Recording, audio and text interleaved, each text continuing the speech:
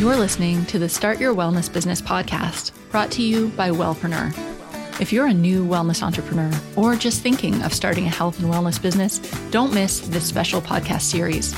Hi, I'm Wellpreneur founder Amanda Cook, and in this series, I'll guide you step by step through building your own successful wellness business.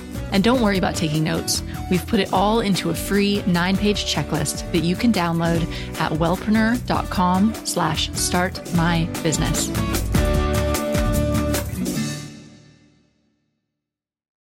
Welcome back to the Start Your Wellness Business podcast. Here we are in step number 7 of the process. So just to do a quick little recap, first we got clear on what your vision was as an entrepreneur. Then you got clear on your ideal client and the problem that you solve. Then we actually set up your business. Then your business becomes a real business by creating and testing your first offer and getting your first clients. Then in the last step, we set up your growth plan. This is the point where you can start learning about marketing and growth strategies and decide how big do you want your business to grow. And that brings us now to step number 7, where we're going to bring your business to life. This is the phase where we're really setting up your brand, setting up your online presence, getting a logo, all that stuff that everybody wants to spend 6 months doing up front. We're going to do it now. And I'm hoping that you'll see how smart it is to do it in this order. Because if you had, as the very first thing, picked a name, set up a website, done your logo, and then gone off and done all that other stuff, by now you'd be like, that's not exactly right. You know, I used to think I wanted to do this, but now I've learned that this is the type of client that I want to work with. This is the type of work I want to do. You know so much more by going through this process. So now is the time that we can really bring your business and your brand to life. So some of the things that you want to do in this step are get a logo. So you can work with a designer on that. I really like the website 99 Designs.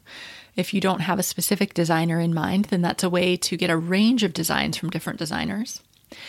This is also the time to create a website. So you can get recommendations from people on that. They change. Technology is always changing, so it's good to get current recommendations. But WordPress, Squarespace, and Wix are all really good options for creating a website.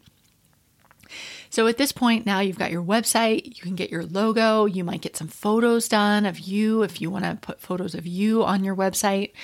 You've also gotten some feedback from clients from having sold something the first time. So this is the time to really make a plan and say, okay, well, what am I going to sell?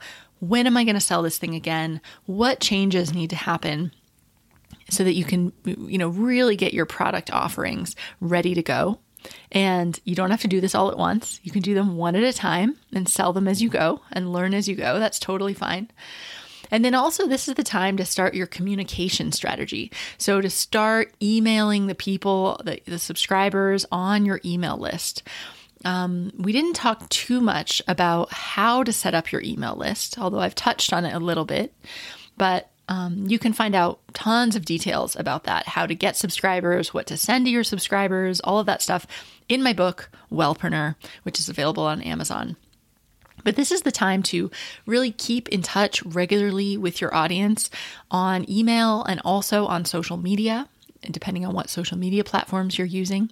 And this is also the stage where, if you haven't already, you want to start reaching out to other entrepreneurs at a similar level of business and start to connect with people and build your network. I know when I was in my corporate job and I was thinking about starting a business, I didn't know any other entrepreneurs at all. Everybody I knew had a job. And it just seemed impossible that I'd meet other entrepreneurs because I didn't come into contact with them in my daily life. Now, fast forward several years, pretty much all my friends are entrepreneurs. It's dramatic how much it's changed. And that's simply from setting the intention that you want to start meeting more people that are on a similar journey and starting to put yourself in the places, in the communities, in the groups, at the conferences where these people are. and pretty soon you will develop your own network of other wellness entrepreneurs as well. And they don't even have to be in wellness, just other entrepreneurs, people who get this journey and that you can support each other. So this is a really fun, creative phase because this is where you can really put your stamp on the business. And especially with the branding stuff, think of what you stand for and what your big purpose is for your business. What type of vibe do you want to put out in the world? How do you want to be known? That's really fun to get into all of that stuff. On the Wellpreneur podcast, we've had several interviews with branding experts. So you can search for brand on the Wellpreneur podcast and you'll find those. But this is a really fun, creative phase where you can turn your business into what you want it to be. So now it's time to take action. So I hope by going through these short podcasts, you've been able to see the big picture of how do you start your wellness business from scratch, right? I really hope that this has cut through the overwhelm.